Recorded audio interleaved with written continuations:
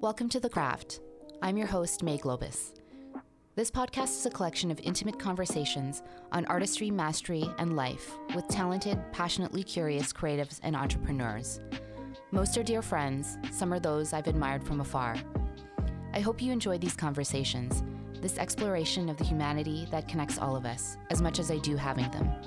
Thank you for being here and for listening.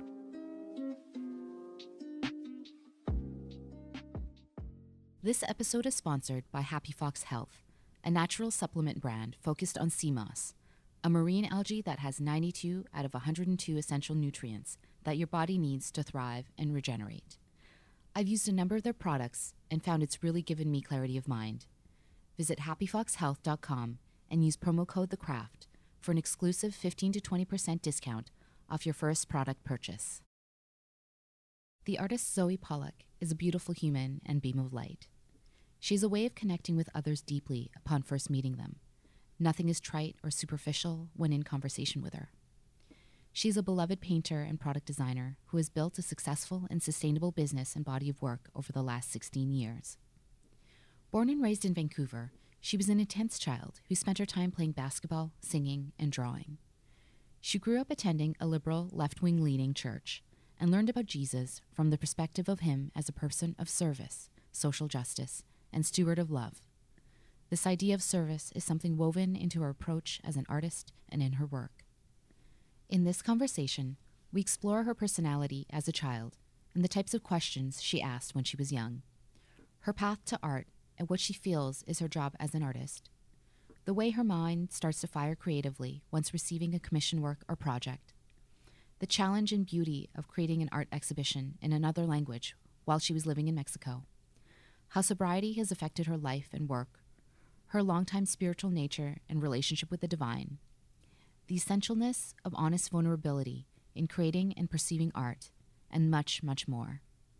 Please enjoy this wide-ranging and intimate conversation with the wondrous, warm, vulnerable, and heart-wide open Zoë Pawlak. Zoë Pawlak, welcome to The Craft. Thank you. Thanks for having me. I'm excited. Me too.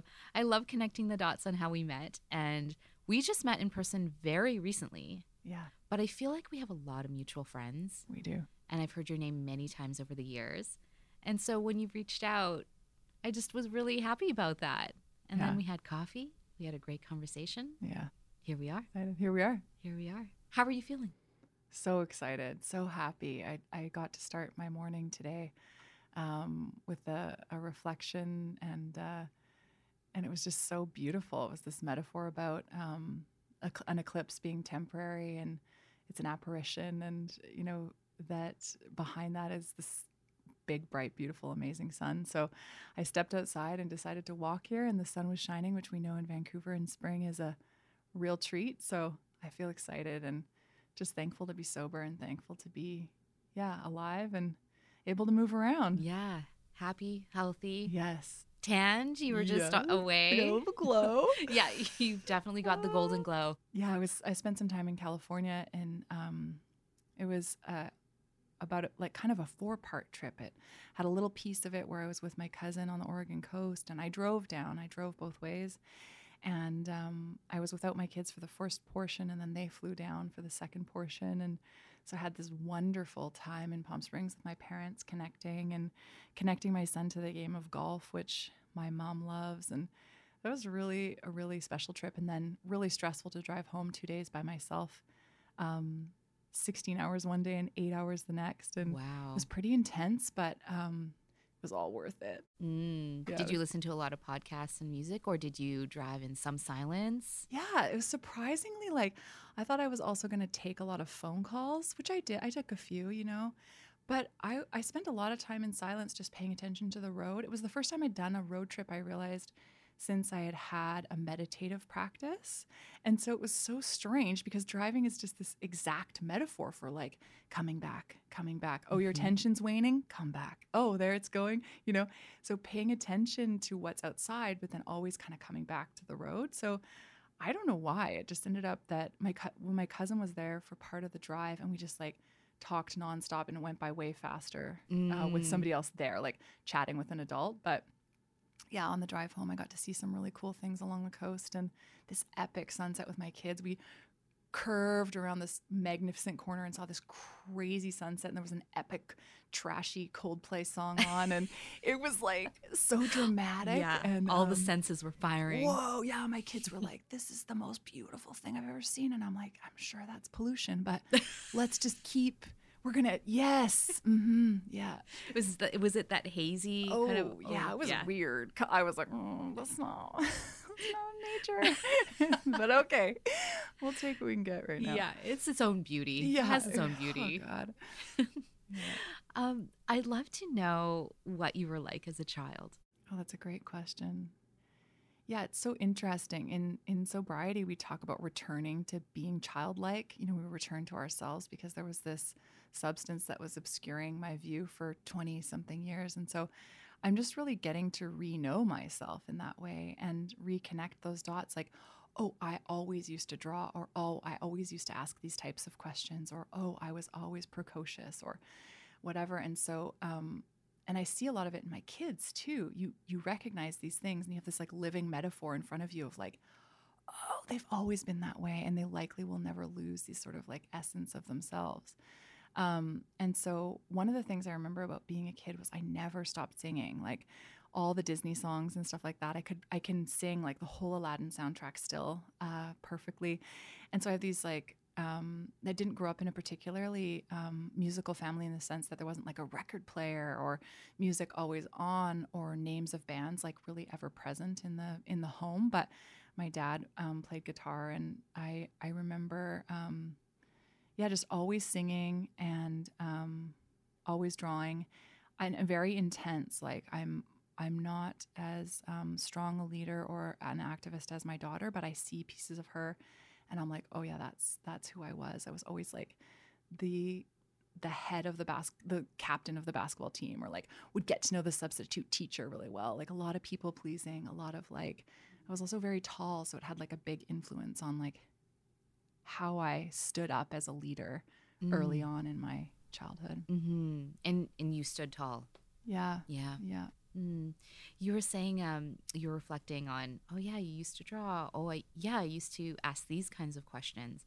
What kind of questions would you ask? Oh, I mean, right away what comes to mind is I had no idea that not everybody had a deep spiritual life from the very beginning. I had a very strong sense of my companionship with what I'll call God, which I can say now just one time, universe, love, infinity, unicorn, whatever, but I call them God. And so I had a very early relationship with this companion, and I had infinite questions about how that came to be and my place in that, and where was God in me, and what about other religions, and how does this all work together? And I was always wanting to journal and pray, and I had and still do have an insatiable appetite for sort of how all of these things fit together and where the divine is moving between us, and how we're very much in this world, but we're not of this world. Mm-hmm.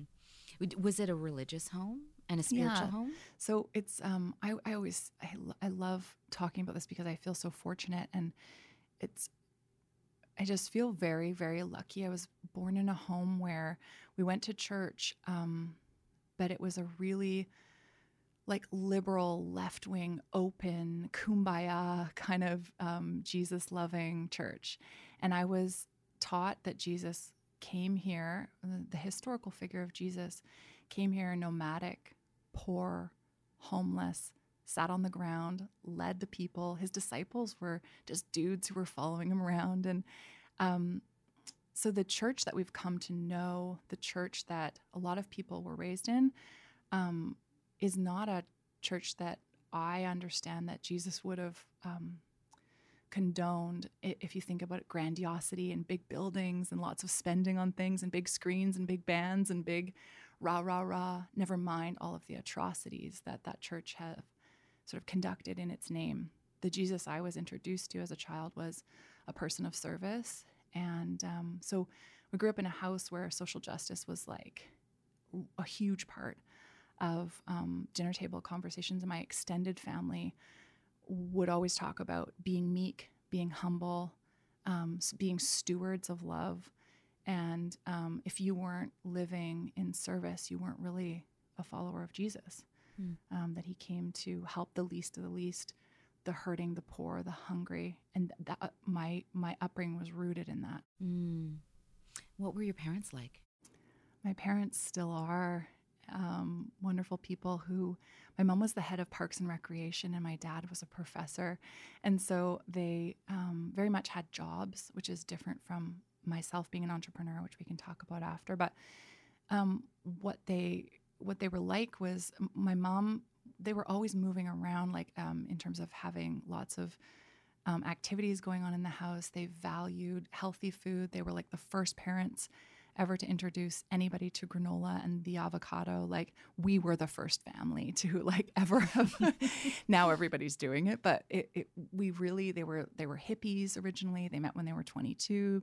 They rode around on bikes. They fell in love, and we didn't have a ton of extra money, so we camped everywhere. So we were taught to value the outdoors. My two brothers live on remote islands because they I think are so.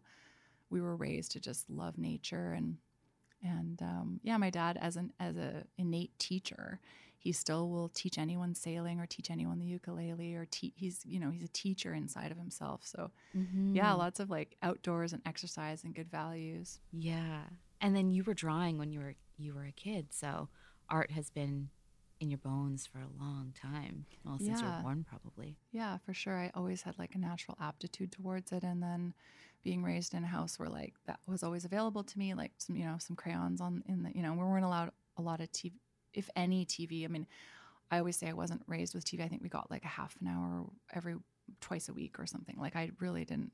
So I was one of those weird kids who like in high school when they'd be like, saying references about shows, I was just so lost. I was like, I'm still, I'm like, is that from Grey's Anatomy? You're like, I don't know what's going on. Yeah. You know what? I was thinking about what you said about you being so spiritual and feeling the divine since you were young. In my episode with Steve Rio, who's also a good friend of yours, I was telling him about a podcast that I listened to on the Rich Roll podcast, and he was interviewing this woman, Lisa Miller, who is a psychologist and an author, and she was talking about the importance of, well, they've done studies where adolescents, they learn through the studies that adolescents have this hunger for spiritual transcendence, like in that kind of teenage years. And she was saying it's important for people at that age to experience something like that, to experience the divine, because that allows them to just see the world differently and to expand. And so I shared with him one that I had that, when I was 16, and I haven't forgot it ever since. And I'm wondering, did you have a specific moment where you were like, oh, I'm part of something bigger? Yeah, that's a great and important, really important truth, I think.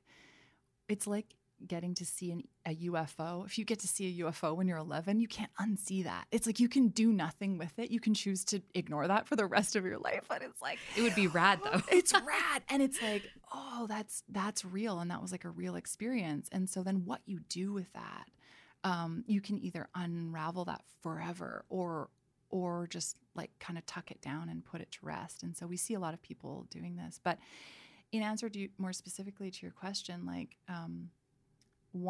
first of all, in all the youth work that I've ever done, I think it's been the funnest thing is to watch teenagers have had that experience. And having watched my daughter go through that, too, it was just so cool when she was 7, 8, 9, especially around the age of 10, 11. She just really had these radical kind of spiritual awakenings and still is continuing to. So that's just amazing. I had what I would call, I was brought to like this kind of rowdy, really emotional church, and I had what we would call a conversion moment. And I didn't convert to anything, I guess. I wouldn't call it that. I guess I just felt the Holy Spirit, which I would now call like, any sort of like the greater big beautiful huge love spirit infinity universe, orb kind of flow through me. And I was 12 years old and I was crying, and I was like, it was radical. It was like a love that I was like, oh, I'll never not know that this happened to me. It's like it's like a dream. You can wake up from it, but like, you can also choose to like go back to sleep and enter it anytime. And now that I know, I've studied more, and I know that I have ways that I can enter that state now by choice. Like now we can choose to dip into the river, whenever we want, so to speak. So yes. And if you're ever off kilter, to when you have that feeling, and you know the ways to get back to it just brings you so much back into balance and centered, and you feel filled with love again. And it's nice to be able to feel that. Yeah, totally. Do you see the divine in everything? Well, it was so interesting. Just this morning, I heard someone say, when I'm in right spiritual fitness, when I am in, it's like, if we talk about physical fitness, if you and I are walking along, there's this big mountain, you're like, hey, do you think you could sprint up that mountain? And I'm like, yeah, you know what? Well, like no. If I'm in right physical fitness, in like good physical shape, that mountain doesn't seem that big to me or that daunting. It doesn't even really seem like a mountain. So when we're in, right shape with ourselves, and we can kind of get back there and recalibrate, it's like, oh yeah, then there's the divine in everything. But no, like when I was in the dark in November, I was like in the deep dark for about 5 weeks, I would say. If you'd asked me that question, I'd be like, oh, there's nothing spiritual here, lady. Like you're like, this is all the void. Yeah, I'm in the dark void. I can't even make a lunch for my kid and like crawl back in bed and just hate everything. So yeah, I was reading your site and while I was doing research, and I read something. And I thought it was really beautiful, and I'm just going to read it. It said that you believe great work tells the individual narrative with an honest vulnerability that allows the viewer to step into a shared narrative that they can then claim as their collective truth. When I read that, I felt such a resonance in my body around that statement. There's such a beauty to it, like a oneness. Can you maybe expand more on what you meant by that? Yeah, so for context, what May is talking about is reading from my website, right? Is yes, that correct. Yeah. Mm-hmm. And I've been a painter full-time for 16 years. And so what I'm describing there specifically is that I've had a 16-year career, a professional career of people stepping into my studio and purchasing something and saying, like, I don't know what this is, but let's say it's a painting of a blue vessel, a blue vase or something, and them saying, I don't know what this is about, but the title got to me and I feel this cool sadness with it, and it's really strange, but it just has to go in my home, and I'm very drawn to it. And so what I believe is happening there is that the artist, it sort of stems from an ideology that was introduced to me with Rothko.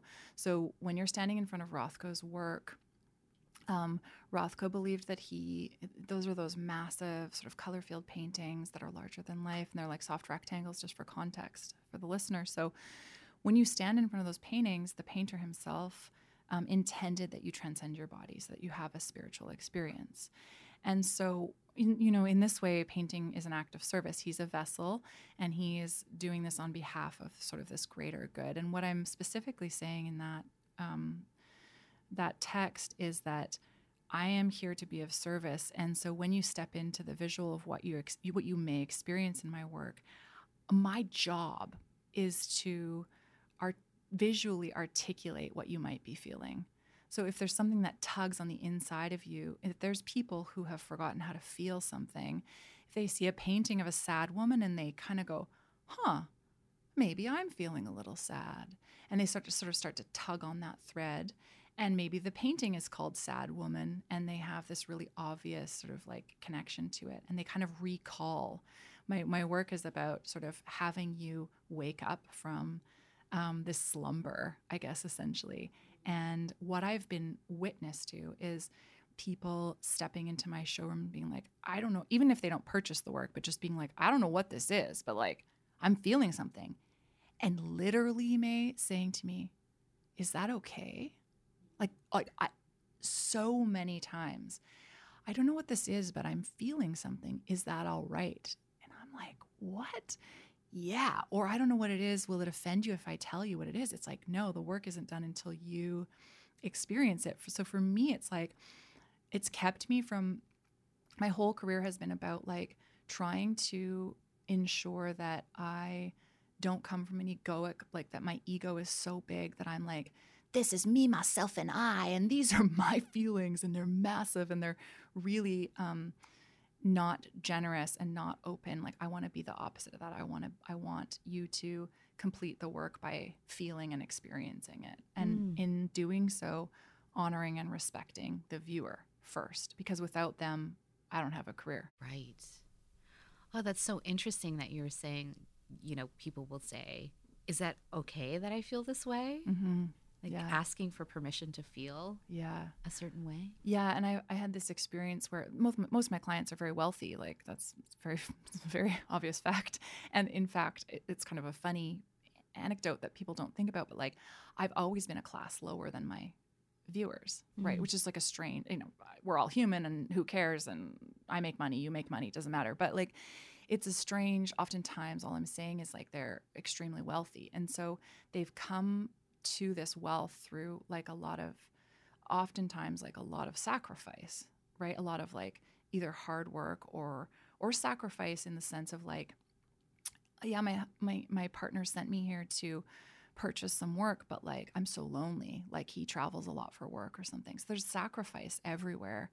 And so because I'm so like attuned to that, and that's like I service this particular type of clientele, I've been able to have these really like honest, amazing conversations through the work. So one short example is like, I made this painting one time where this house was on fire because I was feeling like I had no money and I had these tiny toddlers and I was drinking. And so I just made this painting that's like quite beautiful. It's just like this ethereal kind of painting of like these flames enveloping this house. And the person who came to purchase it is like, this multimillionaire, and she buys it. And she said, can you tell me what the work is about? And I just told her a little bit, I was just honest. And she goes, oh man. I said, you may not have experienced that ever. And she goes, you have no idea. Like she goes, yes, I live that every day. Like I'm drawn to this work because the house is on fire. So here we are in what I perceive to be a different class. And she's like, listen, lady, woman to woman, like it doesn't matter how much money you have. Like my house is on fire too. And so her being drawn to, she couldn't maybe visually articulate that.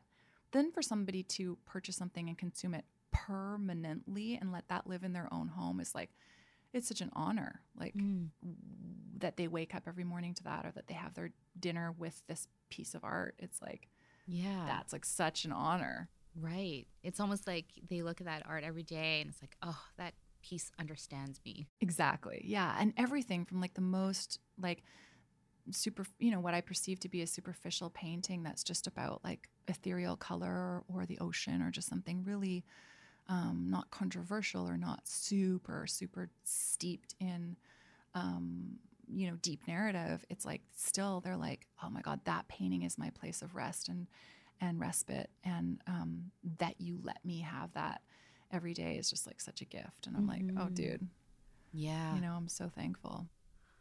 I love, the idea of energy and energy exchange. And, I wonder if viewers of art also feel the energy that the artist put into that piece, if it actually emanates and is like an actual energy feeling that comes from the canvas or whatever it is back onto them. For sure. I think that like, it's like saying like, wouldn't that be true of a song? Like we listened to a song that was written in the 60s or written yesterday. And it's like, it's alive inside of us because in this present moment, it's like, it's sound that's like moving through us. And we're like, there's nothing more alive than this to me. Right. And so it's like, it's stuff that I've made many, many, many years ago, that's still like alive to people that they get to tell me about. It's a strange medium because like I'm moving into different mediums now as forms of expression, which we can talk about, but like it's a silent medium. It's very odd. It doesn't ever say anything. I don't say anything to it. It's just a visual medium. So it can exist without words. It's a strange medium. It lives usually in residential private spaces. It's extremely expensive. It's silent. It has these attributes that are a bit odd and a bit unlike me. So I'm sort of kind of learning a lot about that. And you were talking about different mediums that you're using or that you're starting to work with, and you do sculpture as well. I'm curious, when you move through different materials or using different mediums, do you find is there an ease when you do that? Or is it more of, oh, that's a different medium, that's a different material, I love the challenge of it? Yeah, when you work in a different medium, there's sort of things that are the same and things that are different, right? So like if you think about when I was designing carpets, like I've designed 3 lines of carpets with a partner. A lot of those processes, just more broadly before I speak specifically about carpet design, it's like rug design. More of those processes are collaborative. So when I paint, it's just me with my paint. I'll have an assistant, or like I'll have a studio manager coming and going. Like I have a little staff, but it's like a private process of just me with my hand, and I know how to complete the thing from start to finish. So I have full reign over that, and like a range of capacity in that medium. I'm like, it's my mother tongue. I'm articulate in it, completely autonomous, I think, is the most important thing about that. Whereas when I work in other mediums, like sculpture, furniture design, whatever, I've had to, by virtue of the medium itself, work with others. So those are inherently collaborative. And that's mostly what I've enjoyed about them. Is so when I've worked in, like, for example, rug design, like I don't know how to make it in the computer machine, but I work with my collaborator, and like she and I are able to like make this thing come to life. So, and what you're asking about more specifically is like, what's similar about it? Well, we're just doing color, texture, and like feeling and content within a rectangle. And so it's very much like, people are like, whoa, that's blowing my mind. Like, how did you design a rug? And it's like, it's a rectangle with like some rules about like, just like a feeling and a vibe about like how this should lay and how it should feel, and like how these colors should work together. I want to go back to your creative process. And I'm curious about when a commission or a project or idea comes to you, how do both your mind and body begin to fire and feel as you begin to contemplate the project? Yeah, so I guess there's sort of 2 processes. There's a range of processes in our studio, but there's kind of commissioned work, which is brought on by like an invitation from a client to make something. I've done over 450 custom pieces. And then there's just my own process where I'm doing things like kind of on my own. And so when it's an invitation from a client to like make something for their living room, or a larger project where like a developer is saying like, hey, we need these 4 pieces for a lobby in San Francisco. This is what we're thinking, like hot pink, this is the budget. There's some sort of like what I think a lot of people would perceive as restraints for lack of a better term around this project.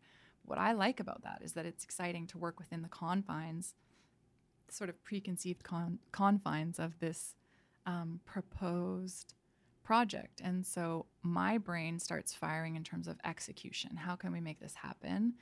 And how can we ensure, with commission work, the customer has to be happy. So it's a work back from their sheer joy and satisfaction. They're the paying customer.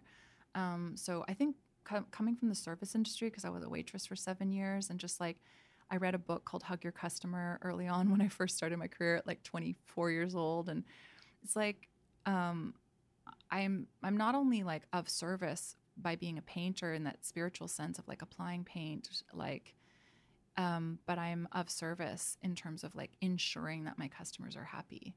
And so the ethos of our studio sort of stems from that. And we just kind of do a work back from that. So that sounds really unsexy, and it's like really rooted in pragmatism. And I think everybody who's worked for me in total now, that might be like 8 or 9 people who've ever worked for me, they've been like kind of stunned, or people who listen to podcasts or interviews of me. It's like it's a really pragmatic process. We're shipping twice a week. Like things have to be a certain size. Like they have to be framed properly. Like the email has to be typed properly. Like, there is so much that goes into my career that's like really functional and really pragmatic. But from that place, then when I get to make these like hot pink massive pieces for this lobby, and it's sloppy and it's fun and it's like I know what I can do within the realm of like what's been sort of set out for me, I feel there's like a lot of freedom there. Mm-hmm. And you're very open about your journey with sobriety. And I wanted to explore or ask, how has that journey shaped or evolved or informed your work? Yeah, so the reason that I'm open about it is because the second I opened my mouth about it, I found out that so many people were privately suffering, quietly suffering. And once one person comes out to you and says like, hey, you speaking up and saying that you had a drinking problem like really helped me because I felt this camaraderie, like I felt safe enough to say like put my hand up and be like, me too, you know, like I also am struggling. So that wasn't ever really by choice. It's just also been like, you know, something that I feel like the second I say it, everybody in the room is allowed to like breathe out a big sigh of relief and be like, oh yeah, alcohol. Oh yeah. That old thing. Oh, that old alcohol. And it's like, and then also you start to learn like a tiny bit about it and you're like, oh my gosh, like this is you want to talk about a pandemic. Like we've got millions of people that are privately and quietly struggling and suffering. And then like what it does to families. And it just, there's so much under that rug if you kind of just are willing to like just pull it up even a tiny bit. So that's sort of where that comes from. And then the way it's affected my work specifically, I guess it's just affected my life, and my work is a part of my life. And so my work is more clear or like more profitable or like more loving or more whatever, because my life is more clear, more kind, more loving, more profitable. So it's just, my work is an extension of what I get to do here. And I was reminded this morning, like that we get to do this is like a real privilege, and that I get to be sober is like, I'm just so lucky. I also get emotional when I think about that in this, like, I'm really lucky. Like you should hear some of the stories and some of the, it's just like, I just feel like I got out alive, you know, it's like I'm a survivor from a plane crash, and I just got to like walk away. And there's a lot of people like living in the dark. It's a real thing, and it's a real disease, and it's has its hold on people. Really, really, really, really, really good people. What do you think it's about you that you were able to kind of escape that vice-like grip of it that some people can't seem to escape? Well, I think that being exposed to other people who had gotten sober was like a big thing, right? That people, I went out for brunch with my girlfriend Heather White one day, and she had just gotten sober, and I just sat down, and she had this like glow about her.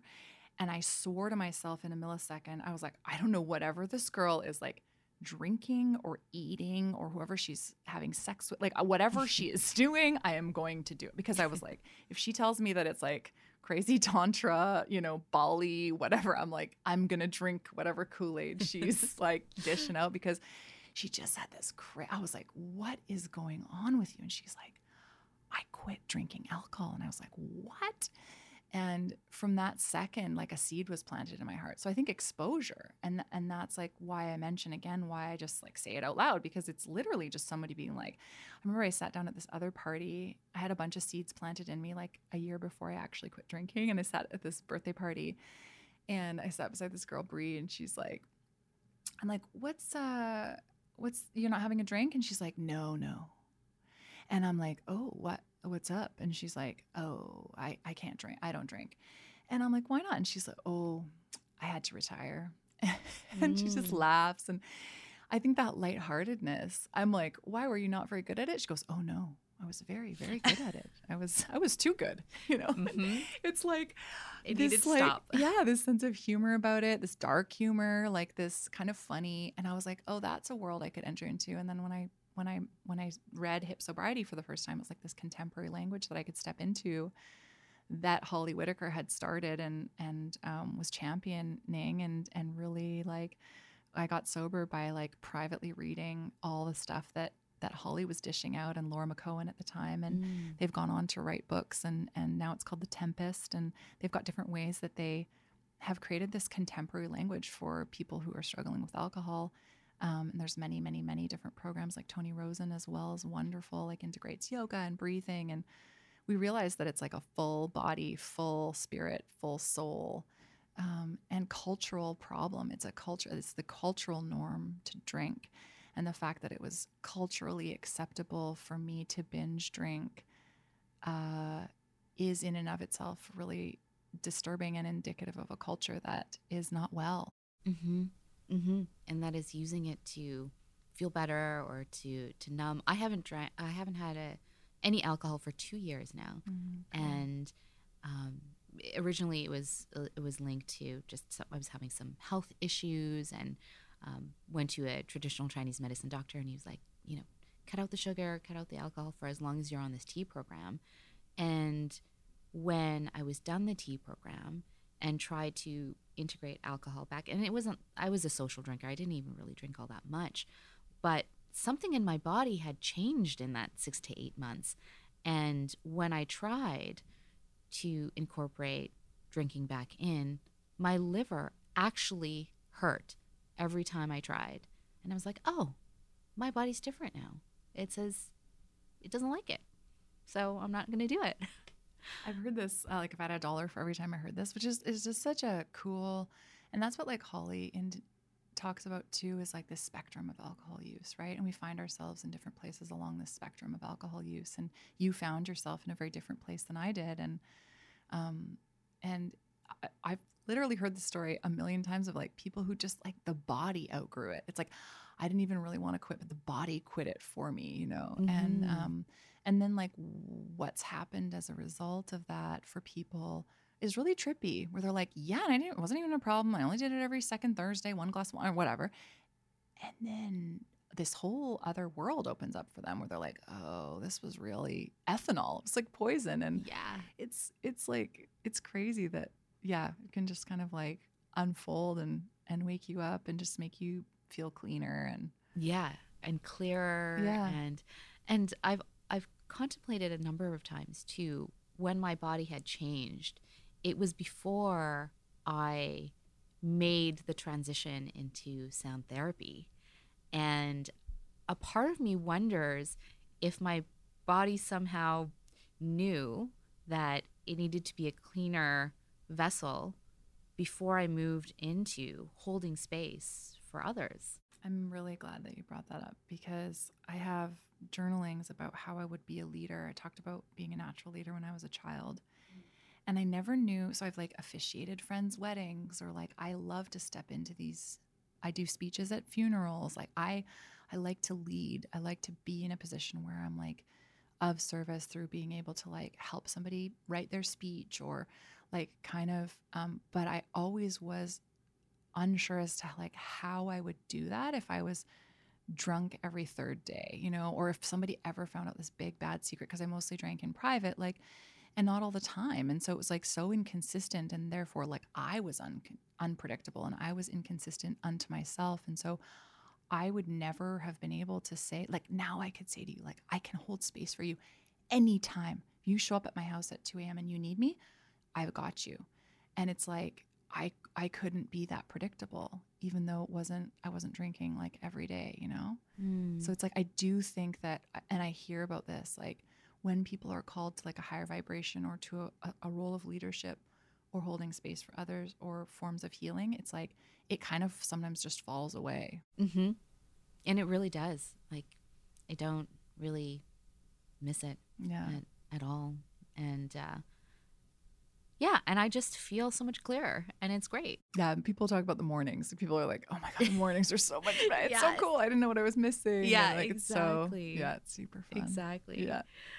You were talking about speeches and writing, and I just had this question around an exhibition that you did in Mexico way long ago. And from what I read, it was a high realism set of works, and you had to photograph the subjects. And you touched upon how interesting and challenging it was to do this in another language, in a different cultural context. And I've always been fascinated with the nuances of a foreign language, the things that often get lost in translation, where there's no apples to apples translation from that language into another language. So I'm curious to know what you learned from creating that exhibition in Mexico under those unique foreign conditions. Oh, thanks for that question and taking the time to find that. I don't even know where you would have found that on the interweb, but bless you. Yeah, it takes me back. So I was 22 years old. I did an exhibition, 22, 23, and I lived in Puebla. And I went and photographed these men who were working on this road between this like super historic town of Cholula and our really, really, really bougie, very expensive university. I was fortunate enough to go there because I was able to do an exchange. And what I wanted to look at was like, what is required when people are like the labor that is. It was a simple metaphor, like maybe an innocent sort of 22-year-old's art exhibition about like this labor that was required for these people to literally build something that would allow us to move between this historic town and this really bougie university. And I specifically remember that experience having asked of me a lot of bravery. I have gotten to do a lot of the things in my life because I felt afraid and done it anyways. And I remember being extremely afraid. And further, I had to bring a friend with me. I had to bring my Spanish-speaking friend and ask for help. So I would say that experience had two elements to it. One, having to be brave and doing it anyways, asking these men if I could take their picture. And two, asking for help, literally having to have somebody there to help me. My Spanish was okay at the time because I had lived in South America when I was 14. I lived in Chile, and so I had already lived in Spanish. I remember distinctly being 14 years old and having never spoken Spanish before, but I was in an all-girls private Catholic school there, and I remember starting to dream in Spanish about halfway through, and I knew then that I had like gotten a grasp of the language and that I was like fully saturated and steeped in that language. But I'll tell you that memory from that, which is a bit off of your question, but it's like relating to language. It's like, it was so tiring to do something in a second. Oh, at the time it was my third language, but yeah, it was like exhausting. Mm-hmm. And so much is lost in translation. The thing that's humbling about functioning in your second or third language is that I wasn't funny.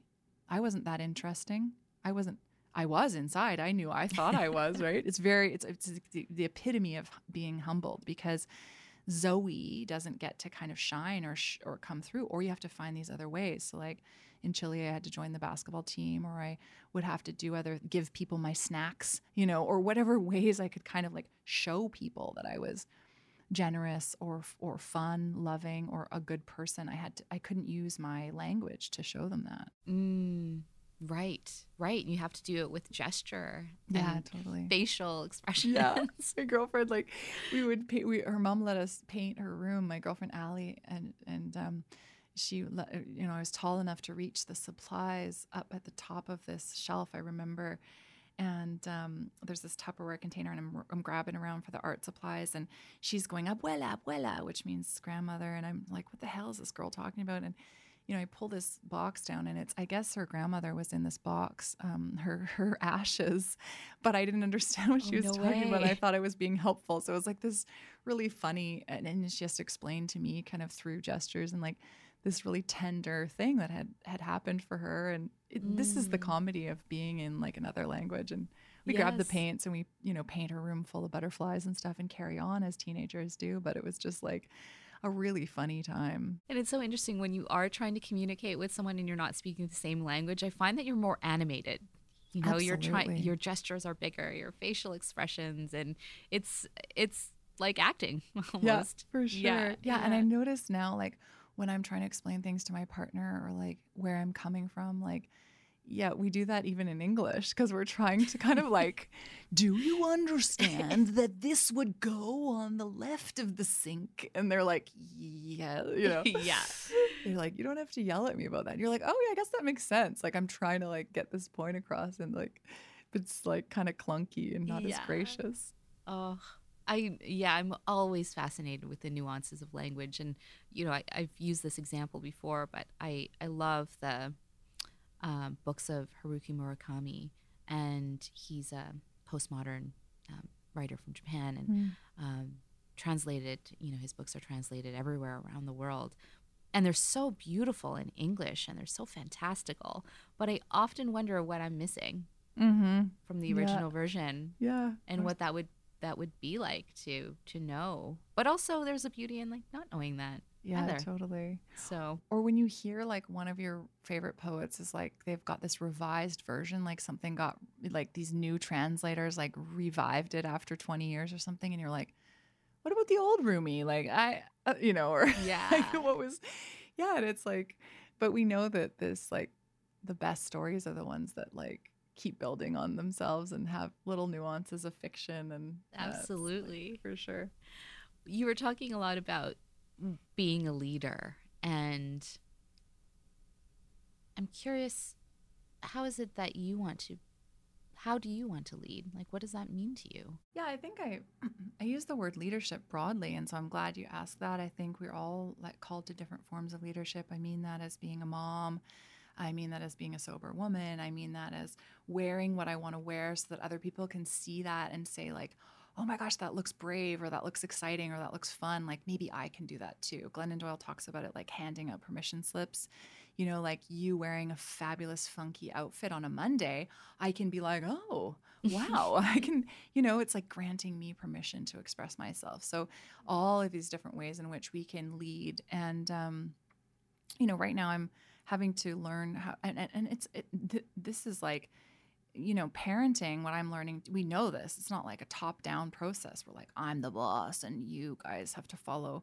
I'm following the lead of my teenagers. I'm learning how to listen better and kind of understand them, and learning about that dance between listening and leadership. And Steve Rio, bless him, has a couple times given me the compliment that he said, what makes you a great leader is that you're soft and strong, soft and strong, strong and soft, soft and strong. And so I always listen to that. I think about that often when I'm being too strong, when I'm being too soft. I like, okay, what's its opposite? And how can I kind of step into being a better leader? And yeah, working with other older, like really wise women, and asking them like processes for leadership.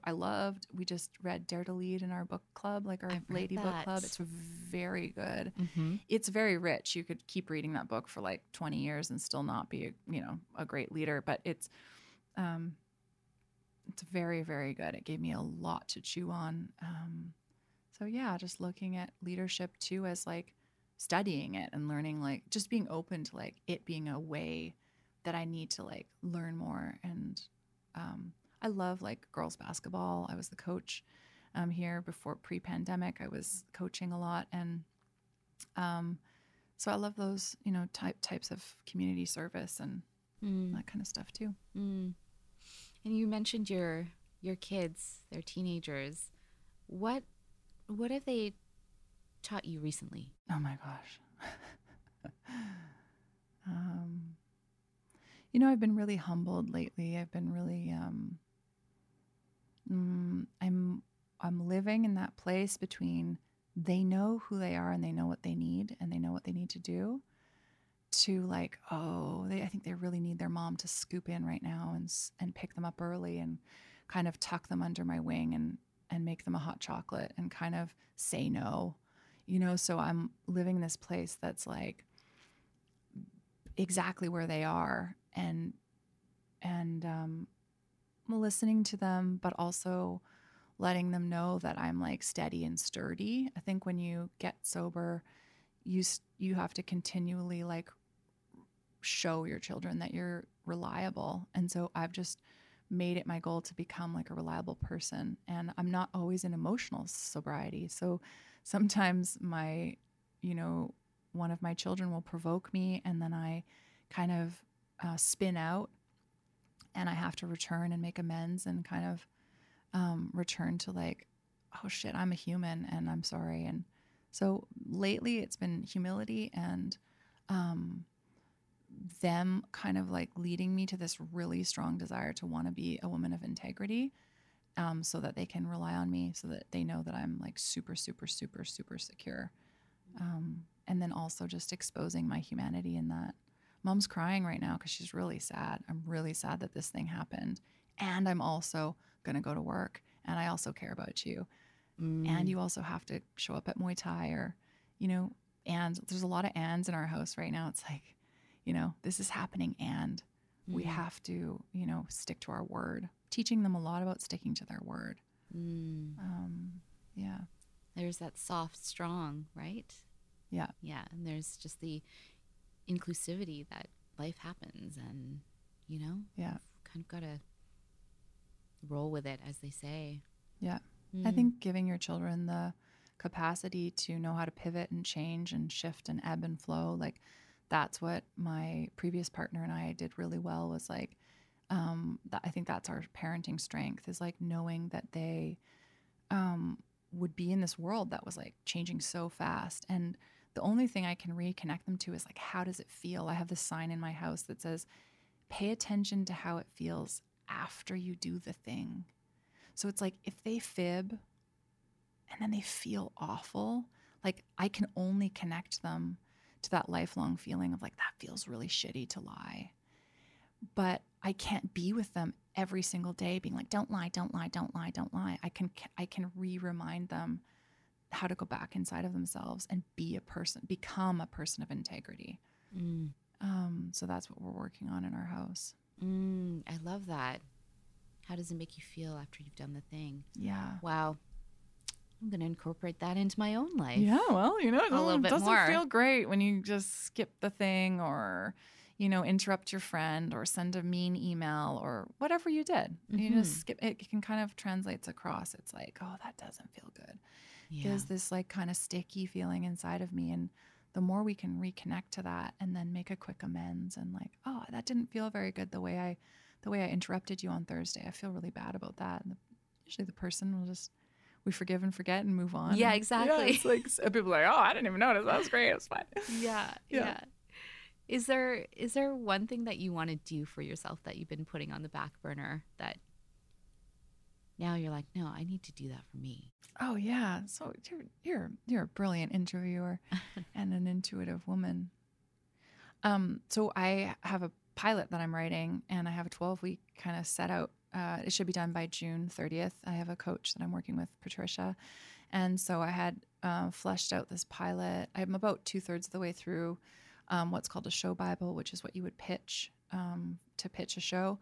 And so I'm writing this larger thing. So I always write. I write a little bit of poetry and like a little bit, I'll write essays, or you can look up online. I've written some stuff here and there, but like nothing formal and nothing big and comprehensive. So yeah, I've pulled it out. I've kind of shaken the dust off. I had a really rough year this last year, and I accidentally fell in love, and so this, as you know, this really gets in the way, and so I've recentered on that being a priority. And so, yeah, it should be done by June 30th for myself, and like registered with the Writers Guild of blah, blah, blah, something. I don't really know the whole process, but I'm, really excited about it. That's very exciting. Oh, we do need a part 2. Yeah. to chat after that. When you look at your canon of work up until now, how does it make you feel? Oh gosh, incredibly fortunate. Very proud. Very fortunate. I do the work that I'm doing because, one, it feeds my family. Like I've been making my living off of making work full time for 16 years. And I'm very proud of that. But, more than that, I do it so that, young people or young women or parents, not just mothers, but anybody with children, and so that people feel inspired, so that they know, like, again, like that idea of granting permission slips. It's like when people say to you, like, how do you sound healing? Like, how do you do that? And like part of what you're doing is the thing itself, but part of it is like shows other people that like it's possible at all. So that's like why I'm doing what I'm doing. Mm. And if you look back at your life and how far you've come and your evolution, what are you most proud of? I mean, I can't answer that question without first saying I was born into a safe, beautiful country with water and fresh air, and to two parents who said go and do anything and be anything, and born into safety. And so I 99% of the answer to that question is just that I'm fortunate. I'm most proud of being a sober woman. That it's like, I don't know how else to explain it. It's like I wasn't myself before, and now I've like been granted this opportunity to be like it's like a rebirth and be like awake again, and awoken from this like way of coping that was really destructive. Like it was like a tornado of destruction. And so I feel really excited and proud of that. And I put a lot of work into it. So I will, if you're saying like, what do you feel the most proud of? Like every day I work towards that. I read the book, or I go to the session, or I do whatever it is. I put all my time, effort, energy, money, and resources into like my wellness so that I can like be of service. Mm. And my final question that I ask everyone, with what you do, what is it that you want to leave behind in the world? Yeah, that legacy of wellness, like that we get to dive deep inside, that we get to tell each other that we love each other, and just don't forget to like say thank you and tell each other that how much we mean to each other and care about each other. And Zoe, you beautiful human, thank you for being here. Thank you for sharing your wisdom and your story and sharing your art with the world. I look forward to so many more conversations with you offline. Yeah. And me too. Thank you. Thank you. Just thank you. Yeah, thank you. If you enjoyed that last conversation, be sure to check out more episodes of The Craft on Spotify and guest photo galleries on the website at wearethecraft.com. Thanks again for listening.